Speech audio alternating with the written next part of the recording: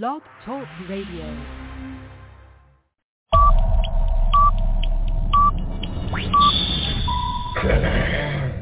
Nine, 8, 7, 6, 5, 4, 3, 2, 1, 0.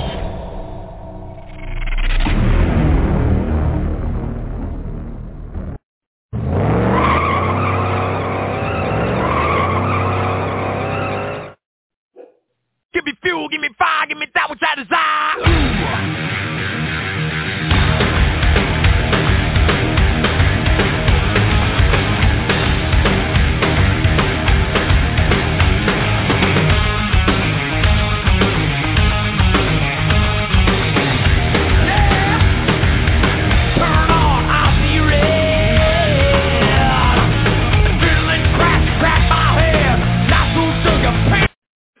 All right, my minions, welcome to our annual special here on The Balance, the Field of 33. We do this every year, providing that I can talk. We do this every year. We break down all 33 cars of the Indianapolis 500. Tomorrow is the 105th running of the Indianapolis 500 presented by Gainbridge out at the Indianapolis Motor Speedway at the iconic corner of 16th and Georgetown. So excited that we're going to be able to be at the race this year, have fans in the stands. I know it was kind of a rainy car day yesterday. Everything's not quite back to normal, but we are excited for the Indianapolis 500 here in Indianapolis. Joining us now, Tony Donahue, the Tony D. podcast. Tony, how are you doing, sir? I know you had kind of a late rainy night. That's how it just turned out. Yeah, heading back out to Lucas Oil Raceway after a rain out last night, and then we'll be ready to go for tomorrow. Well, there we go. I tell you what, I'm so excited to just be at the track in general, just the atmosphere of being at the track.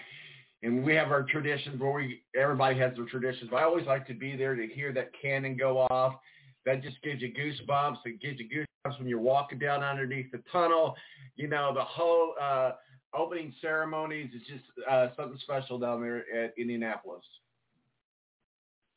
Yeah, I mean, it'll be a little shorter this year, and I think with no balloon release, it kind of takes away from one of the traditions that everybody looks forward to. But, you know, it'll be one of those things where at least we're back. Like you said, at least there's fans back, and we can go have a great time and add to our streaks of consecutive races attended. That's right. We put an asterisk after last year, so we attended because I was outside the gates there. So, but it was great. So let's go ahead and break down this. We'll start with a very exciting. You know, for several years, I would say there in a row, we didn't have a real exciting bump day or a bump period, if you will. We saw it a couple of years ago, though, with James Hinchcliffe, and we saw it again this year.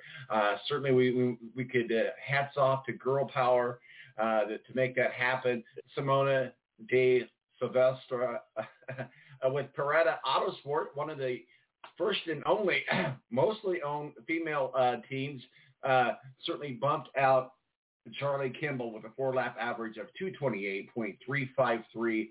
Talk with us a little bit about our number 33 car, Simona.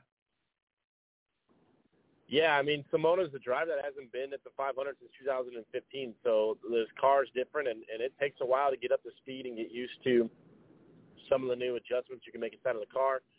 We knew she was going to make the race because Penske kind of backed that effort, and Penske was not going to allow her to miss the race. Now, it's crazy that Will Power sits next to her in that back row. But, exactly. Yeah, good for Simona. It's a great story. It just goes to show that, you know, Rogers really putting effort into this diversity program to get not only females back at the 500, but African-American drivers back to the 500. So, yeah, we'll see what Simona can do tomorrow. It's a long day. It's 9 pit stops. You know, this is a part-time team that hasn't probably done 2 or 3 pit stops in anger. So we'll see how they are tomorrow, but it's good for Simona that she's in the race, and there's only one way to go from where she's at, and that's forward. Absolutely. And, you know, you talk about Will Power, number 32. Obviously, Will Power is a former Indy 500 champion, knows his way around that track real well. But let's face it, getting to the top of the pack from all the way back to 32 is a difficult task. Will Power, 4-lap average of 228.876. What is his plan to start slow, kind of go like a low and slow, or just kind of go a hard and fast, do you think? Well, it seemed like they found some speed across the entire board when it came to Team Penske yesterday in the last carb day. So he knows he's got the speed underneath him in race trim. Fortunately for him, he's got some teammates that he could hook up with. I think Simon Pagenaud starts 26th and Joseph Newgarden starts 21st. Will Power is an aggressive guy. He's going to attack early. We'll see what he does coming from the middle of that back row. Obviously, if he wins, which is a very tall task, it would be the furthest back anybody's ever started from to win the race. But you got to be aggressive early, and if he can get a few different restarts early, 3 or 4 cautions in that first 50 to 75 laps, that could help out as well. You could also play a little bit of strategy where you make the fuel last a little bit longer, or you can even short pit and then hope for a yellow. So there's going to have to be some strategy. It seems like they had the speed, but he's definitely going to have to be passing some cars, which has kind of been difficult to do, as what we've seen in practice the last couple of weeks. Yeah, absolutely. Well, let's look at this driver, Sage Karam, 4-lap average of 229.156, driving for Dreyer and Reinbold Racing. Sage has kind of had that, one of those drivers that's had one of those roller coaster rides of a career there at the Indianapolis Motor Speedway. What can we look for from number 31, Sage Karam, tomorrow? Speed in practice yesterday, too, and he told me when I talked to him on Wednesday, he's got to stop qualifying in the back row. This is, I think, the 4th time in his career and maybe the 3rd straight time that he's qualified on that back row. We know that Sage is ultra-aggressive. That team works very hard on their pit stops. He's got some speed, but I think a good day for Sage Karam would be simply finishing it with all 4 tires still on it and finishing inside the top 15. And that's our row 11, Sage Karam, Will Power, and Simona Di Silveresto. I'm never going to be able to say that at full speed, no pun intended. So that brings us to row number 10, and let's talk a little bit about Dalton Kellett, with AJ Foyt Enterprises, 4-lap average of 228.323 miles in qualification. Yeah, Dalton's a driver that has been comfortable at Indy. I mean, he wrecked in his only start last year, but it seems like he's a lot faster than what people have thought he was going to be. He's safely in the field, unlike his teammate, as we know, Charlie Kimball, who didn't make the race. So interesting to see what Dalton can do. Max Chilton, always a good driver to watch. Certainly he's had his challenges as well at the Indianapolis Motor Speedway. 4-lap average, 229.417. Max Chilton with Carlin. Yeah, if you remember, Max back in 2017 led the most laps and had a fast car. But other than that, we haven't really seen Max up towards the front. He's kind of in that Sage Karam group. If he can finish the race and end up top 15, I think that they would take that. It moves us up to number 28, Stefan Wilson, little brother of Justin Wilson. We won't say so little. He's one of the tallest drivers in the field. Andretti Autosports, 4-lap average, 229.714 miles per hour. What are we going to look for from Stefan Wilson? Yeah, I think Steph can find his way into the top 12. He's a guy that's pretty consistent, conservative, and isn't going to make ultra-aggressive, unnecessary moves. So Steph's one of those guys where at the end of the day tomorrow, you looking at the box score and you see, oh, Steph Wilson had a pretty good day. He finished 11th. I think that's certainly something that Steph's capable of doing. That's our row 10, Stefan Wilson, Max Chilton, and Dalton Kelton. Let's move on up to row number 9, and let's start with Sebastian Bourdais, also with AJ Enterprises, 4-lap average 229.744. Yeah, Sebastian was very happy with his car yesterday, and with the conditions being the way they were, very windy, very cold compared to what we're going to see tomorrow, he just decided, hey, we're good. We have a car that we need to get towards the front. So I think a top 10 would be a solid goal for Bourdais.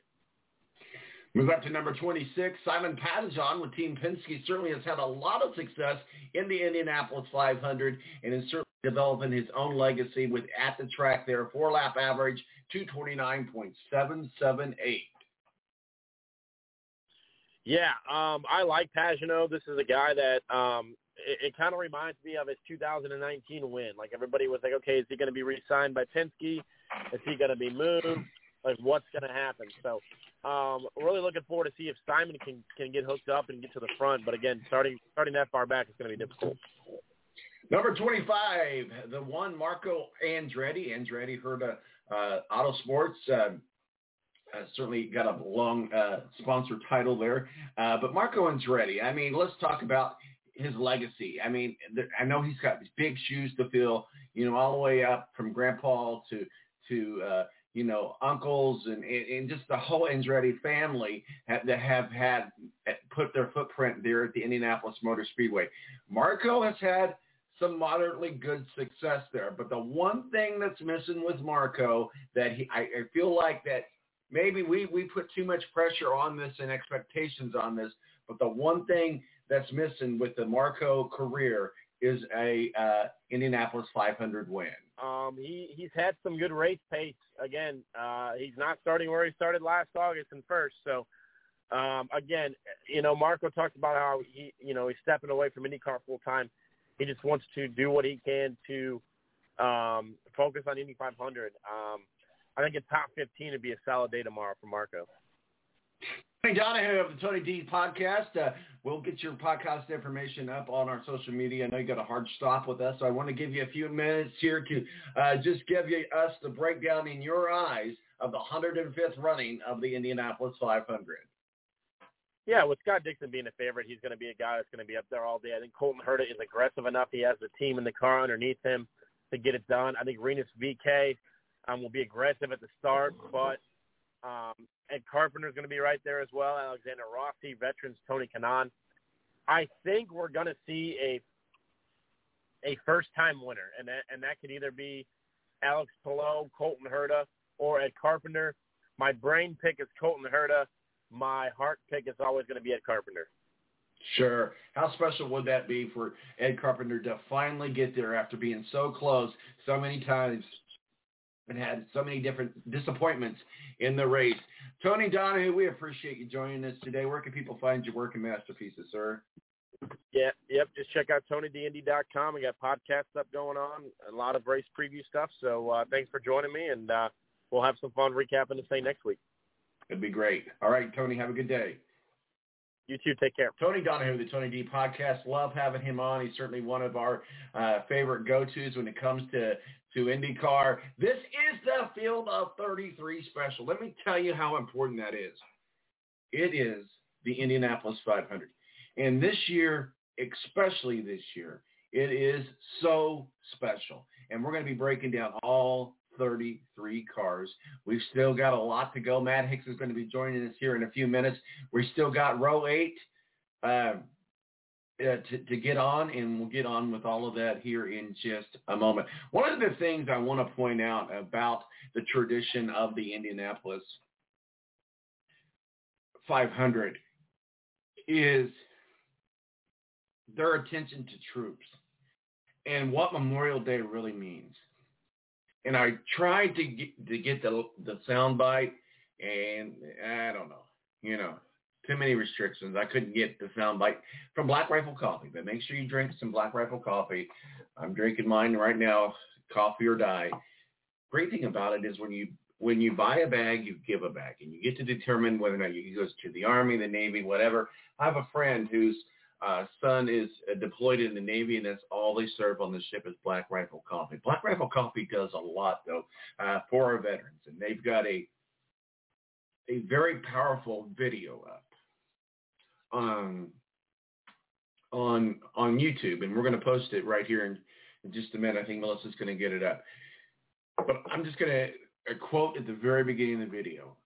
It has made all the difference for me, losing so many friends over the years. It became a matter of self-survival to shift my thoughts from grieving to actually celebrating and being grateful for having ever shared the company of such men. Clint Tenney. And that is on the Black Rifle video. We've got it up on social media. I encourage you to go check it out and remember who really paid the true price of a mission for the Indianapolis 500 this year. My name is Don Marquis. This is the Field of 33, and we'll be right back right here on the Balance Radio Network. 917-889-8516 is our digits.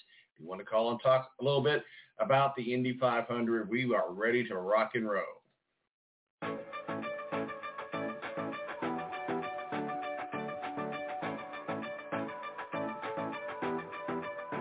I got a feeling deep within my soul, and right now I really need to let you know that each time I've fallen down inside that hole, you came and showed me there's a way to go, so we can love deeper, fly higher, and see clearer, burn brighter, feel more than we ever did before. Yeah, we can swim oceans, climb mountains, dance like nobody's watching, live life like we never did before.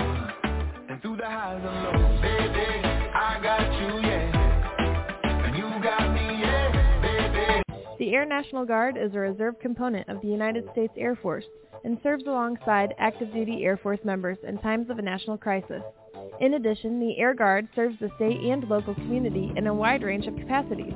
The reason people join the Air Guard is as diverse as our members and includes such reasons as a deep desire to serve their country, money for college, travel, new job skills, and the pride that goes along with belonging to the greatest military organization in the world.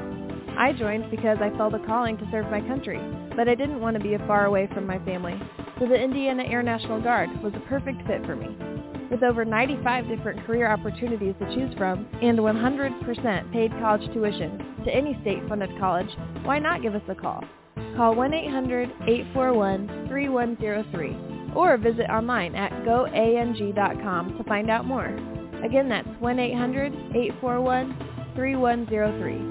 The Air National Guard, guarding America, defending freedom. When you don't go to Geico.com, car insurance can be confusing. Like Swedish techno confusing. Bark, bark, meow, meow. Dance with me, purple cow. Bark, bark, meow, meow. Ooh, you lovely cow. Geico makes it easy. With 24/7 access, all you have to do is go to Geico.com and you can save money on car insurance. It just makes sense. Unlike, you know. Dance with me, purple cow. I like your moves. When you don't go to Geico.com, car insurance can be hard. Like early 90s heavy metal hard. I'm yelling and screaming and I'm loud. Roar. Geico makes it easy. You can review and update your policy or report a claim on Geico.com or the Geico mobile app. Because shouldn't we all have a little less stress in our lives? I'm not even upset about anything. Morning face. You get it when you don't sleep well. This is what happened to Linda. Morning, guys. Good morning. Ah, what is that thing? It's me, Linda. Oh my God, it talks! Run! No, it's me, Linda from HR. It looks hungry! Save the children! Save them! Stay back! I've got mace! Ow, that went in my eyes. Quit moving! It's called beauty sleep for a reason. And there's never been a better time to get some. Get 20% off IKEA Sultan mattresses. IKEA, love your home.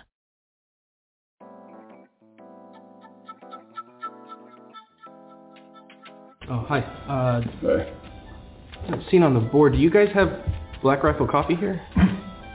No, I'm sorry. We only carry good small batch coffee here. Well, it is great small batch coffee. Well, that really can't be unless it's fresh roasted, so, you know. Well, it is fresh roasted. I don't think you know what that means. You know what this is? This is Masa Lekwa Pique, which, of course, in the Indonesian language, let me finish. In the Indonesian language, it's weasel coffee. You just made that up. No, it's been passed through their digestive tract. That's disgusting. And then it's nature's wet processing. Yeah, but is it good? I mean, it's all right. Are they investor philanthropists? Do they support good causes? Yeah, tons of causes. Veterans causes and first responder causes, but it doesn't matter because they make good coffee. So that's what I'm wondering. Do you have any? You know what? Actually, I'm just going to order it. They make it freshly roasted. Black Rifle Coffee. It's good.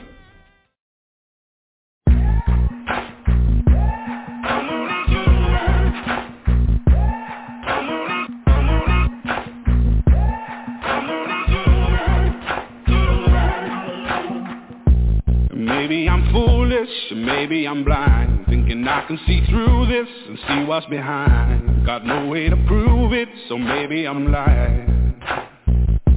But I'm only human after all. I'm only human after all. Don't put your blame on me. Don't put your blame on me. Indianapolis Speedway is a sentimental place for all its accent on technical excellence and harsh reality. That sentiment was personified by the much-admired owner of the track, Tony Holman, who died last autumn. There's been a lot of speculation and some mystery this month as to who would succeed Tony to utter the words, "Gentlemen, start your engines." New President Joe Cloutier said he would not be the one, but he would not reveal who it would be. Well, most appropriately, it is going to be the widow of Tony Holman, Mary Holman. There's Mrs. Holman now, obviously moved by this moment. Lady and gentlemen, start your engines. A sentimental moment at Indianapolis, Mrs. Mary Holman. Another first for Indy. Not too many years ago, women were not even allowed in the pit. And now race back. We continue our same-day coverage of the Indianapolis 500. It's time now for the words that are so familiar here, for years uttered by owner Tony Holman, now by his widow, Mrs. Mary Holman. Let's go down to trackside now. Ladies and gentlemen, start your engines. The chairman of the board of directors, Mrs. Tony Holman, uttering the words, used to be simply "Gentlemen, start your engines." Now, of course, it's "Lady and gentlemen, start your engines," in honor of Janet Guthrie, the only woman in the field, the only woman who has ever raced here. Look at A.J. Foyt. That's Mrs. Mary Holman, the widow of Tony Holman. She'll be giving the command to start the engines for the first time since 1976. It'll be only two men because Janet Guthrie, the only woman ever to drive at Indianapolis, she drove in 77, 78, and 79, did not qualify this time. So it'll sound like it did in 76. And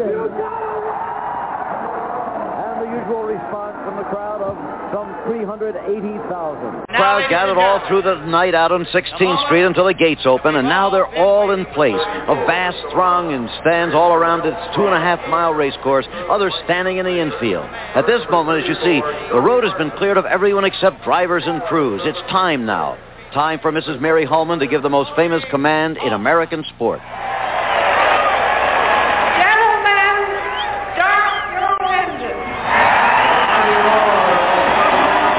This is Tony Holman and the most famous sentence in American sport. Gentlemen, start your engines.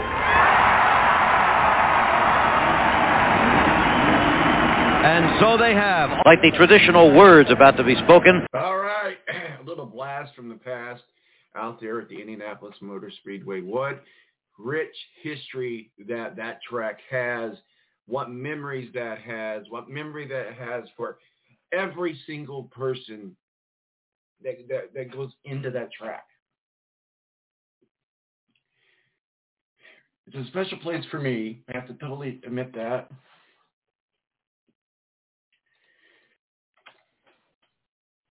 We are so glad that we're back in the fans, or the fans are back in the stands this year and get to be a part of that tradition. Maybe it's the first time you've ever been to the Indianapolis 500. I promise you, it'll be a memory that'll be cemented in your mind for the rest of your life. It is the 105th running of the Indianapolis 500, presented by Gainbridge at the Indianapolis Motor Speedway at the iconic corner of 16th and Georgetown, which is now a roundabout. But that's neither here nor there. I digress. Tony Donahue joined us from the Tony D podcast to help us get things started and help us break down a few rows, if you will. And we're getting ready to head up to row number 8. And Matt Hicks will be joining us here in just momentarily. So we're just going to kind of go through this until he joins us, and then we're going to get the rest of the Field of 33 broke down. This is our annual Field of 33 special. We do it every year. A couple specials that we do every year, our Super Bowl special and our Field of 33. And so we have a lot of fun with it. We've been doing it for many, many, many years here on the Balance. So, this year is no different. It's 2021, much different than 2020. I was still at the race, though. I was still at the track. We were outside across the street in a parking lot with our tables and cornhole and the radio set up and able to see some of the action from the track. But it was some sort of strange, solitary to see the track empty of fans. But it was also really, really encouraging to see 16th Street just flooded with fans. Thousands of fans came out, and hats off to the town of Speedway for allowing that to happen and not really causing too much of a ruckus. And it was just, I hate to use the word fun because it was fun in the aspect that we were able to be there, but it was not fun that we weren't able to be in the stands.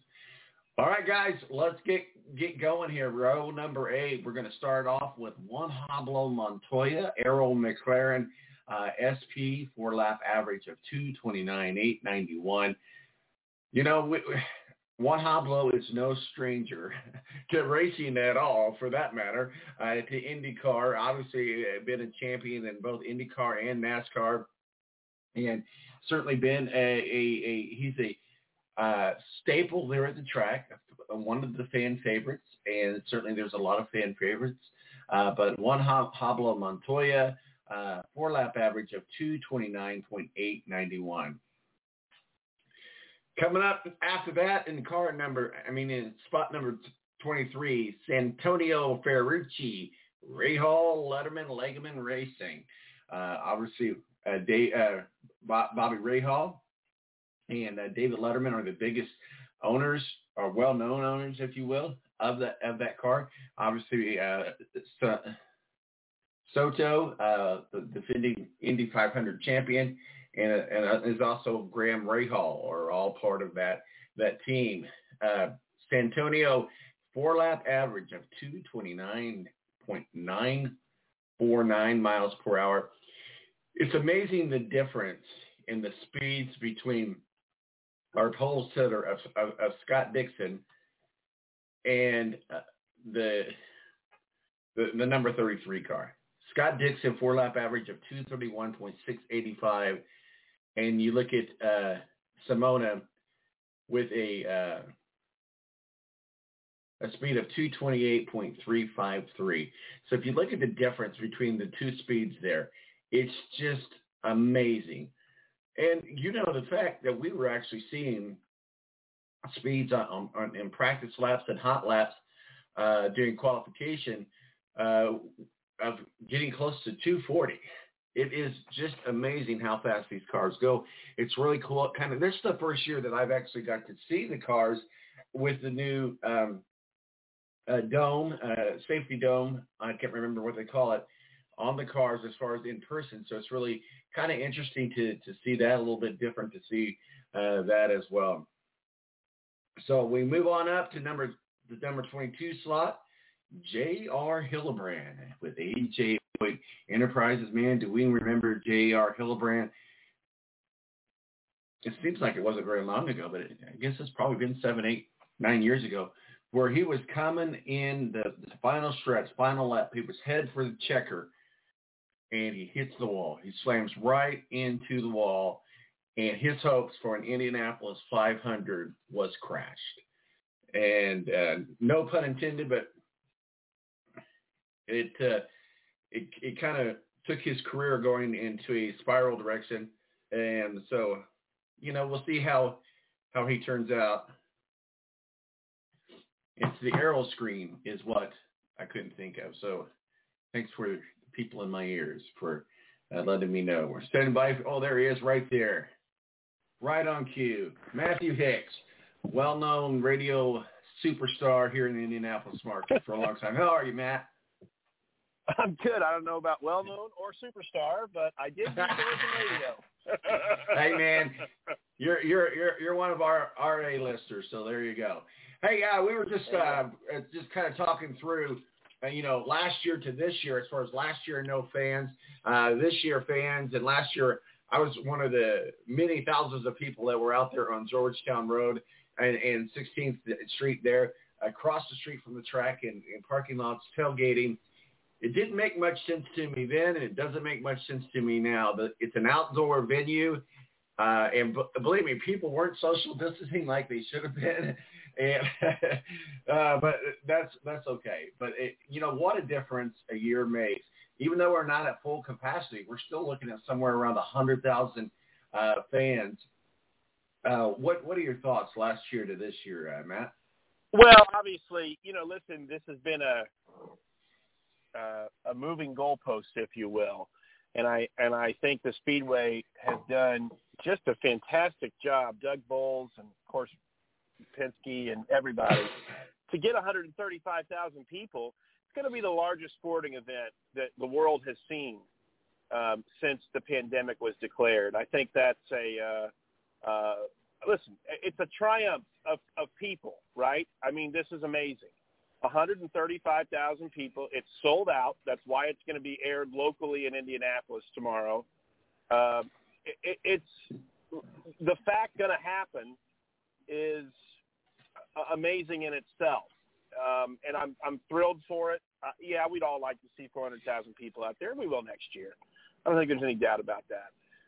But the fact that we are where we are right now, you got to realize, we only found out that the CDC said it was okay to be outside unmasked and vaccinated in large numbers a few weeks ago. That's not enough time to recontact all the ticket holders that said, I'm not ready for this. So I think they did just an amazing job. Doug Bowles is once again proven himself in particular to be one of the great leaders in this city of Indianapolis and of sport around the country and maybe even around the world. He's done just a fantastic job, and he's just Doug, he's just such a nice guy, genuinely nice man from Danville, Indiana. I mean, salt of the earth, great person.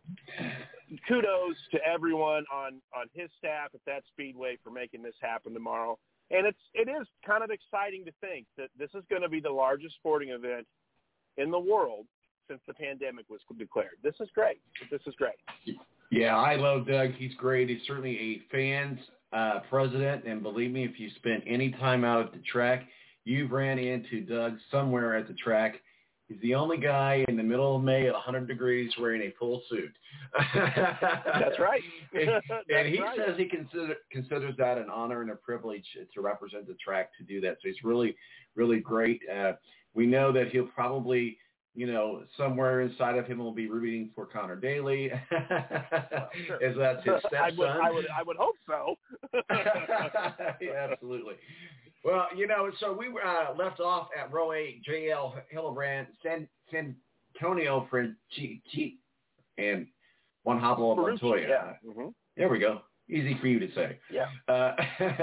What are your thoughts on row number 8 before we move on up to number 7, sir? Well, right. Proving his excitement, isn't he? I mean, he's a guy that,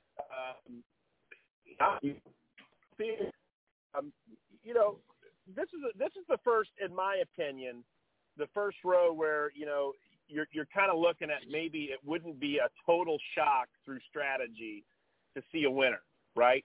I mean, would it shock you for Montoya to win his third? It wouldn't me. He's got great equipment. We know that. The qualifying thing is so interesting because we don't know what people put into it. Obviously, I think he'd like to have started higher up, everybody would, of course, but except for Dixon. But, I tend to think that this is the first row where you see some things that you're like, yeah, there's a guy that could win this race. Not that Ferrucci, let's be honest, would probably be a surprise.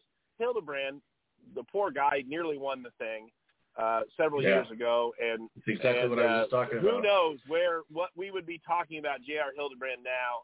I think we'd be talking about a multiple 500 champion if that had gone a different way. That's just the way racing is. It's a cruel thing. It's like, mean. Racing is unforgiving. It's luck, it's skill, it's everything. So, this is an interesting road to keep an eye on because there's some movers in here. I think Ferrucci will try to make something happen early, and Montoya is a guy that, obviously he's won it twice and would like to win it a third time. And Hildebrand, for Foyt, what a great story. Oh, absolutely. It would be a great story for J.O. Hildebrand. Row number 7, it brings out, we started out in the number 21 position, Joseph Newgarden. Certainly another Penske powerhouse that start from the back of the pack. We're looking at Will Power. We talked about him earlier with Tony Donahue. Starting way back. If he was, we certainly know he's a former Indy 500 champion. We know that if anybody can do it, he can do it. But if he was to pull that off, it would be the furthest that anybody's came from back in the pack to win the Indy 500. So Joseph Newgarden, another one of those Team Penske, just couldn't find the speed on qualifying days. It looks like they've had some good practices. So I think we're going to see some action from them. I'll ask you the same thing I asked Tony. These Penske guys that are back in the pack, they go a hard and fast or a low and slow. Joseph Newgarden, Team Penske, 4-lap average, 230.071. Well, that's a great. That's the ultimate question, and what you expect is what Penske Racing usually does, is that they'll split strategy. So they'll probably have a couple drivers on one strategy and a couple others on another. Mm-hmm.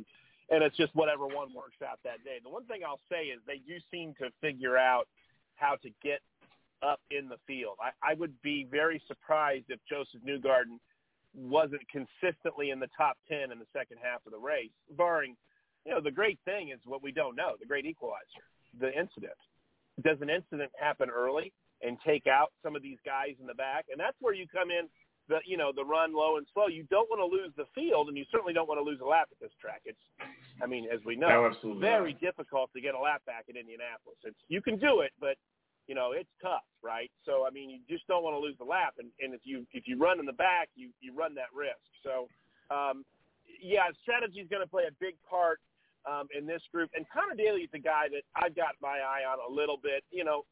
What a story, right, would it be for him to win for Ed Carpenter. But I just think that he seems to have something and he knows it. And I just get the feeling that he knows he's got a car for tomorrow. I don't know what that necessarily means in terms of a finish for him, but that Ed Carpenter Racing team seems to have a lot of confidence going into tomorrow, and you've got to like Connor Daly on the home track, right?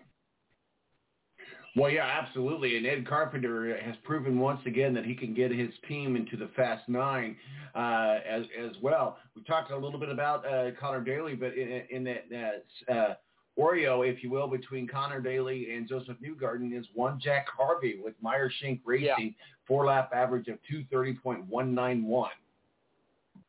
Yeah, and this is another interesting thing. Jack Harvey, IndyCar veteran now, his teammate well up the list. So that makes you think there's some speed there, and another guy that I would think if he can stay clean will kind of factor into that top 10, top 15 finish. Yeah, absolutely. I thought you were going to say something else. Sorry. Well, that rounds up row number 7. Connor Daly, Jack Harvey, and Joseph Newgarden. We move up to row number 6. We kicking things off there is Graham Rahal from Rahal Letterman Lane Racing. Certainly, Graham Rahal is a fan favorite. I love his Memorial Day car, his tribute to the troops. I love his patriotism. I love Graham Rahal. As a fan, I'm a big Graham Rahal kind of guy. Number 18 position, 4-lap average, 230.521 miles per hour. What are your thoughts on the one Graham Rahal? Well, listen, I think that team knows how to win this race. They just did it. Seems like it was just yesterday. It was, in fact, in August. I really think, and I'm not just throwing this against the wall, I felt like this really since they first started practice. I really think Graham is the dark horse to win this race. I think some strategy will be in play for him. I think, again, great equipment. I just get the sense that the Honda engine is the one to beat this year. You never know. I mean, it's so hard. The conditions are going to be unlike any that we've seen this whole week tomorrow. It's going to be sunny and cool. So, who knows? But Graham has been my dark horse pick really since the first practice. I think he has got an excellent chance to win this race. And it's just a gut feeling, and I've never been right about my gut feeling, so it means absolutely nothing.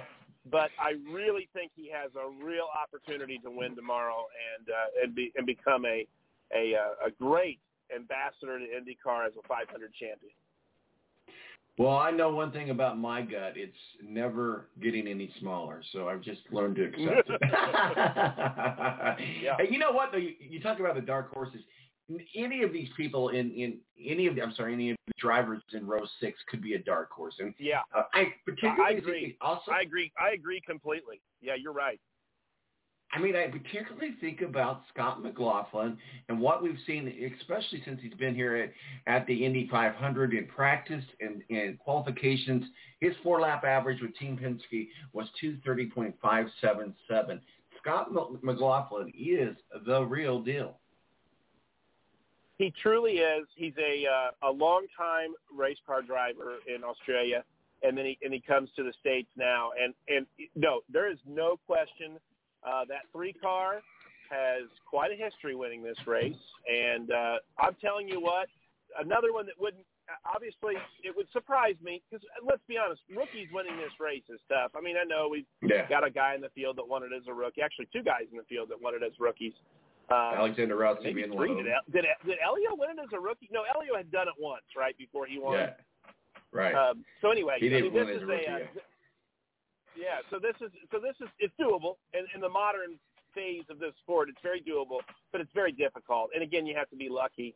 And I do think the Chevy engine. We'll see if it has the mileage in it. As compared to the speed of the Honda, as it has been in years past. But you're right. Scott McLaughlin, I think, has an excellent chance to be up front. And, of course, James Hinchcliffe, really now, back in the full-time saddle again and really running, every week. And you gotta think that this is a guy that's going to win this race eventually, and it very well could be this year. He's on a team that can get it done. Oh, absolutely. I love James Hinchcliffe, and I think I've told this story before, but I've been following James Hinchcliffe pretty much his whole career. And I remember just going through the garage, just trying to find some people to talk to several years ago when he was still in Indy Lights, and he was there with Pippa Mann and that group of people that came up from the Indy Lights series. And he was in the garage, and I didn't even really know who he was. Honestly, I had to look at his fire suit to even see what his name was.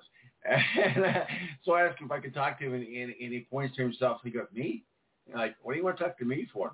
But I tell you what, that story, I've got to know James over the years and different events, and we've just got to know each other personally. We know each other at the track, and I like James. My 2 favorite drivers are in row number 6, and that's James Hinchcliffe and Graham Rahal. And James has always been a really awesome driver, and of course we remember that nearly life-threatening, I mean literally nearly, he almost bled to death from the accident out there at the Indianapolis Motor Speedway. The Indy 500 is a cruel beast. It's a bitch. Sorry, but that's what it is. Yeah. And you've got to be on your toes all the time at the Indianapolis Motor Speedway. We've seen the Indianapolis Motor Speedway reach out and grab cars out of the middle of nowhere just for no reason at all, just because it can. And so that brings us to what we just talked about. It's not a matter of when she does it. It's not a matter if she does it. It's a matter of when she does it. And the Indianapolis Motor Speedway is bound, determined to wreck somebody. But here's the thing with James Hinchcliffe. He came back. He had a great comeback. and then he failed to qualify for the Indianapolis 500. Right. Before he was over with Andretti, and he's just had the claws of the Indianapolis Motor Speedway has had their grips on James Hinchcliffe for many, many years. It would be special to see her to finally say, "All right, I'm done with you, James. I'm going to go with someone else. Go get your face on a trophy." It would really be awesome to see that happen. Row 6, James Hinchcliffe, Scott McLaughlin, and Graham Rahal. Let's move on up to row number 5, another Rahal Letterman, and defending Indy 500 champion Tomoka Soto at 4-lap average of 2:37.08. What are your thoughts? Takuma Sato is an eyelash away from being a 4-time winner here already. And nothing would shock me less than to see him be up front at the end. I was thinking about him a couple of days ago. I was a kid. He's been racing a long time. I remember watching him in Formula One. He ran for the Honda factory team in Formula One, and he ran well. I mean, he was in points. He ran at the time of Michael Schumacher. Nobody was touching him. That was, dominance Hamilton to an extent, but I mean, Schumacher was so dominant. But he had a nice Formula One career, and that kind of came to a close. And he comes over here and he runs well, and he wins the 500. And then suddenly he's like consistently up front every single year. And this is a guy that, as they say about a few drivers, and I think he's now in that category. He's in the Helio Castroneves, the Juan Montoya, that group of. He just knows his way around this speedway. He knows when to take the risk. He knows when to, give it a go. When to hold off. He cost himself the race with Franchitti years ago. He was going to win that race, I have a feeling. So, here's a guy that could maybe become a 3-time champion tomorrow. It would really not surprise me a bit. I tell you what, he's like a immortal god, if you will, in Japan. If you've ever spent any time in the media center, there's like 4 or 5 rows of nothing but Japanese media that follow him around like nobody's business. And he's like a god in Japan. I move up to number 14 position, Felix Rosenqvist, Aero McLaren SP. Sorry, easy for you to say. 4-lap average, 2:30.744. Yeah, Felix is another guy that needs to stay clean, of course. And, I probably in that category that would be perhaps a shocking winner. But, a guy that knows the track, been here now another time. So, you'd think that he could make a real go of it. We'll see what it does. This will be his first year with Aero. Obviously, he spent most of his time, all of his time with Chip Ganassi, so we'll see how that happens. And coming up now in the number 13 position, I don't know if that's lucky or unlucky, is Pietro Fittipaldi, obviously grandson of the only Indianapolis 2-time Formula One champion, and also an Indianapolis 500. I think he won the Indianapolis 500, Emerson Fittipaldi. We were just talking about that the other day. He managed to win it. Yep, he did. And a couple times, and it was with some controversy, of course, one of those times. But that's right. Obviously, the fun thing about this speedway is the lineage, right? We see Graham Rahal, Marco Andretti. We have a Rahal, an Andretti, and a Fittipaldi. It would be wonderful to see an Unser, wouldn't it? I mean, it just that's the great thing about this speedway that. I'm 41 years old, and I remember his grandfather running here, and it's one of those smile and that personality, it just won you over, and then you love the guy, and I think that's the great thing about this speedway. Again, probably in one of those positions where you'd be, wow, a very wide-eyed finish for him to finish up top. But nonetheless, when you're in those first 5 rows, you give yourself an opportunity to have a great finish. I think once you get beyond that, it's hard. You must have some strategy and luck. I think you're in a good position to have a great finish tomorrow if you're a Fittipaldi. You mentioned legends of the track and families of the track, and you mentioned the Unsers. Obviously, the Unsers is synonymous with the Indianapolis Motor Speedway as the pagoda is. I wonder, and I know they'll do something. I don't know what it is because it's just not been made public. But I wonder what kind of tribute the track will make to Uncle Bobby, as they called it. Obviously, the passing of Bobby Unser is certainly a huge loss to the race and to the legends out at the Indianapolis Motor Speedway. I'm sure they'll do it justice, but I'm curious to see how they'll do that. I hope, I'm sure there'll be something. I hope it gets televised as well. Bobby Unser, Uncle Bobby, which I was always thrilled. I met Bobby Unser now several years ago, and I remember. I think Kevin. That was when I used to produce the radio show for Kurt Cabot and Kevin Lee, and I think it was before the break, before we were coming back. We were live all together, and he said something about, well, here's Bobby Unser, and some of us call him Uncle Bobby, and I just remember thinking, can I call him Uncle Bobby? I remember that. And he was as you know, I'm sure you met Bobby. He's so friendly and just always loved to tell a story and a great storyteller. I mean, one of the great storytellers you ever meet. He was a great storyteller. Oh, yeah. I hope they do something. Yeah, I would like to see that.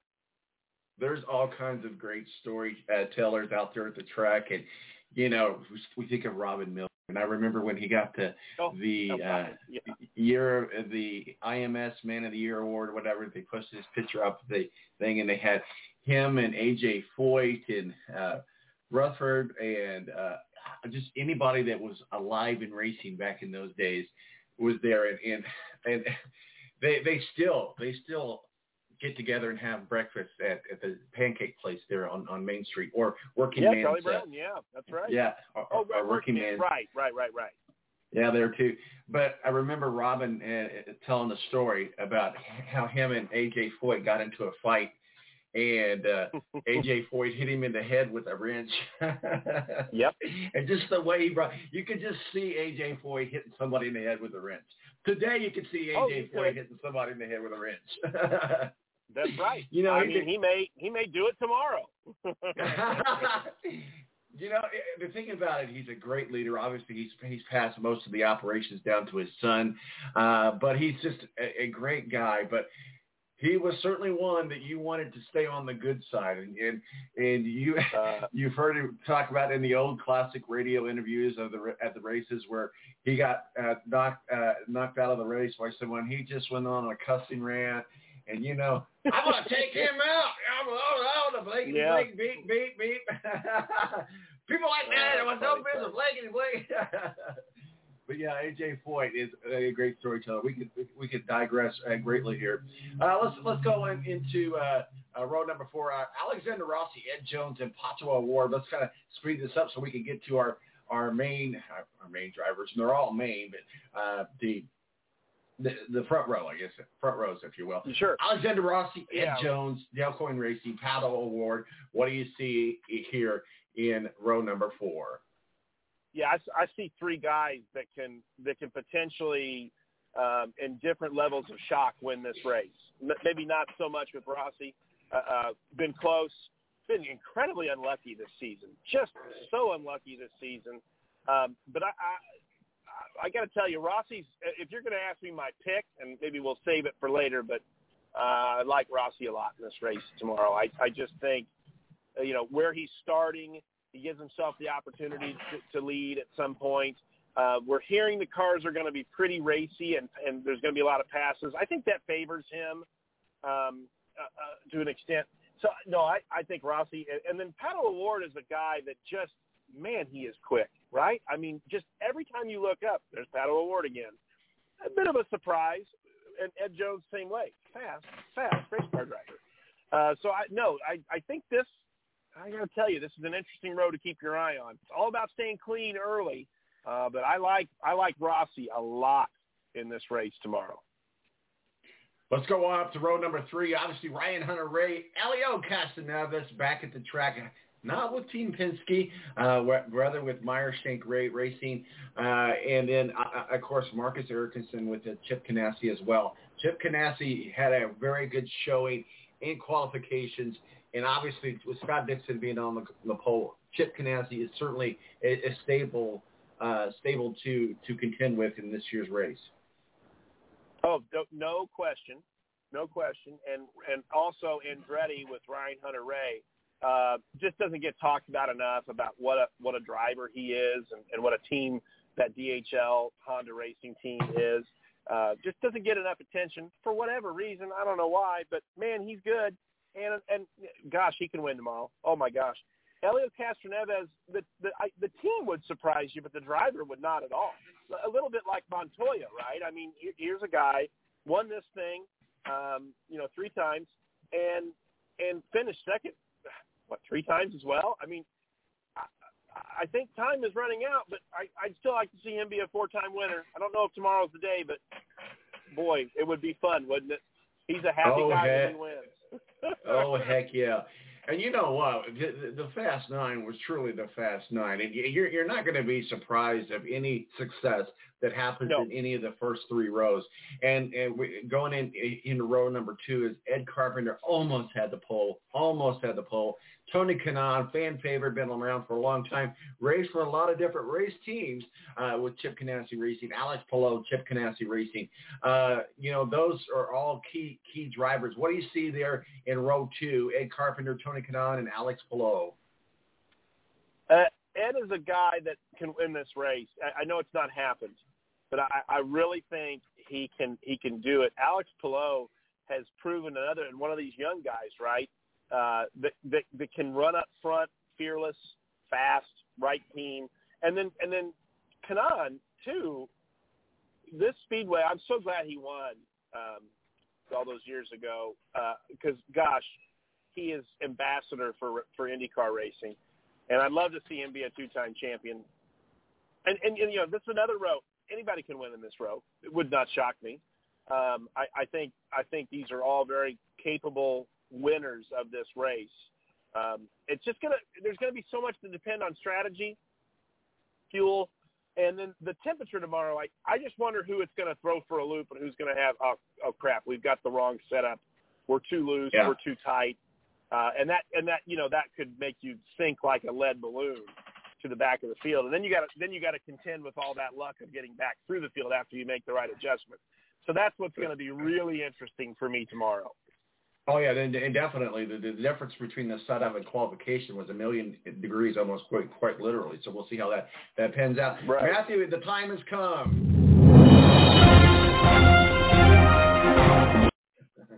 It is time for our official picks, and Tony was not able to join us for the whole show. His official pick for the winner of the 105th running of the Indianapolis 500 presented by Gainbridge is Colton Herta.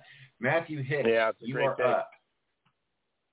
I'm going to take Alexander Rossi as my official pick. I really think the luck changes for him this season and at that speedway back to a 500 champion. He's a wonderful race car driver, wonderful person, and he's got a taste of it now, and now he really wants to win that race again. I think there's something about winning it the first time that you don't get to appreciate it as much as you're able to when you win it a second time. And I think Alexander Rossi is my pick, but Graham Rahal is my dark horse favorite to keep an eye on tomorrow. I just have a feeling he's going to give us a show. Yeah, absolutely. And I tell you what, Tony said earlier, this could be the year for a first-time winner. I'm going back to my row number 6. I know you would think I'm going to pick James Hinchcliffe or Graham Rahal. I still like Scott McLaughlin. He is my official pick for the win. And my dark horse is going to be a personal favorite, and that is Ed Carpenter as well for my official pick of the 105th running. This might be the year that Ed Carpenter gets it. Let's real quickly break down the row number 1 before we have to part ways. Scott Dixon, Colton Herta, we just talked about, and Renus Decay with Ed Carpenter Racing. Obviously, Scott Dixon on the pole with a 4-lap average of 2:31.685. And I tell you what, that pole day was exciting to watch. The Fast 5 getting to the polls. It was, and what a great champion, what a great race car driver. And you almost forget that he's only won this race one time. You almost feel like, well, he's had to have won at least twice. No, he's only won the 500 once, I think it's deceptively hard to win this race from the pole. Not that he can't, because he certainly can. And again, another person that if he was there at the end would not surprise me. He's my son's favorite race car driver. He loves him, and he's been so nice to my son the couple times he's got to meet him.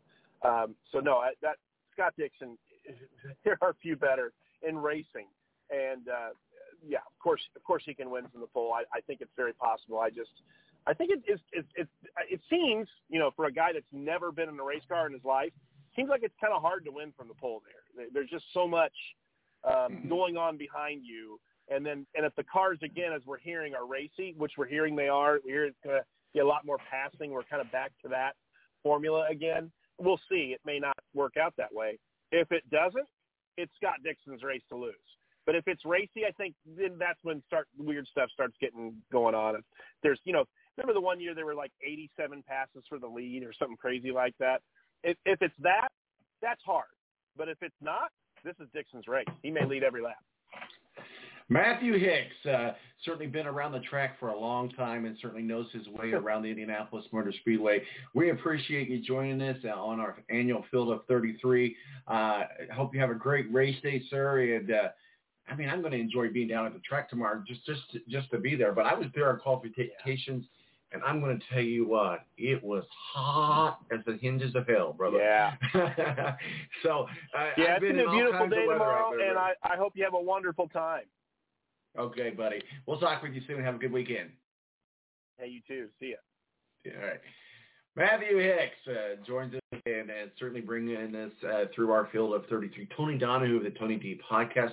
This has been the Field of 33. It has been so exciting to be able to get back out to the track. I'm excited. I'm going to go down to Speedway today and just indulge in a tradition of going to Mug and Bun. You got to be a local to get it, but it's the best root beer, chili cheese dogs, tenderloins that you can get, and it's right real close to the track, and it's just a staple. You got to go there. It's just a must-have. And I tell you what, from me to you to all the fans, we are excited to be back at 16th and Georgetown. Let's go racing already. I'm done talking about it. Let's get it done. My name's Sam Marcos, El Presidente. Make sure you follow us on the Twitter and on the Facebook at T-Balance. Just on Facebook, The Balance. And you can download the podcast, and you're listening to the podcast right now. Thank you. Hit subscribe and like so we know how awesome you are, and you know how awesome we are. Remember, don't drink and drive this weekend. And also just remember what Memorial Day really, really means and those that pay the ultimate price so that we could enjoy the greatest spectacle in racing. My name's Tom Mark with El Presidente. I'm out of here. Deuces.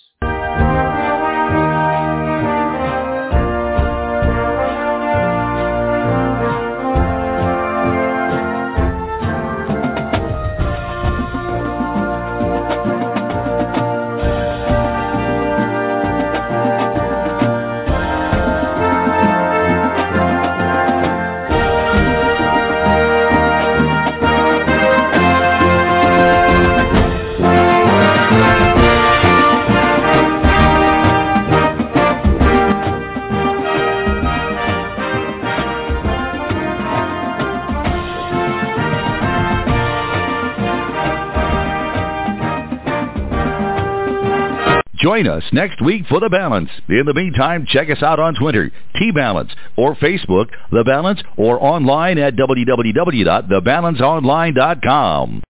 Amplify your career through training and development solutions specifically designed for federal government professionals. From courses to help you attain or retain certification, to individualized coaching services, to programs that hone your leadership skills and business acumen, Management Concepts optimizes your professional development. Online, in person, individually, or groups. It's training that's measurably better.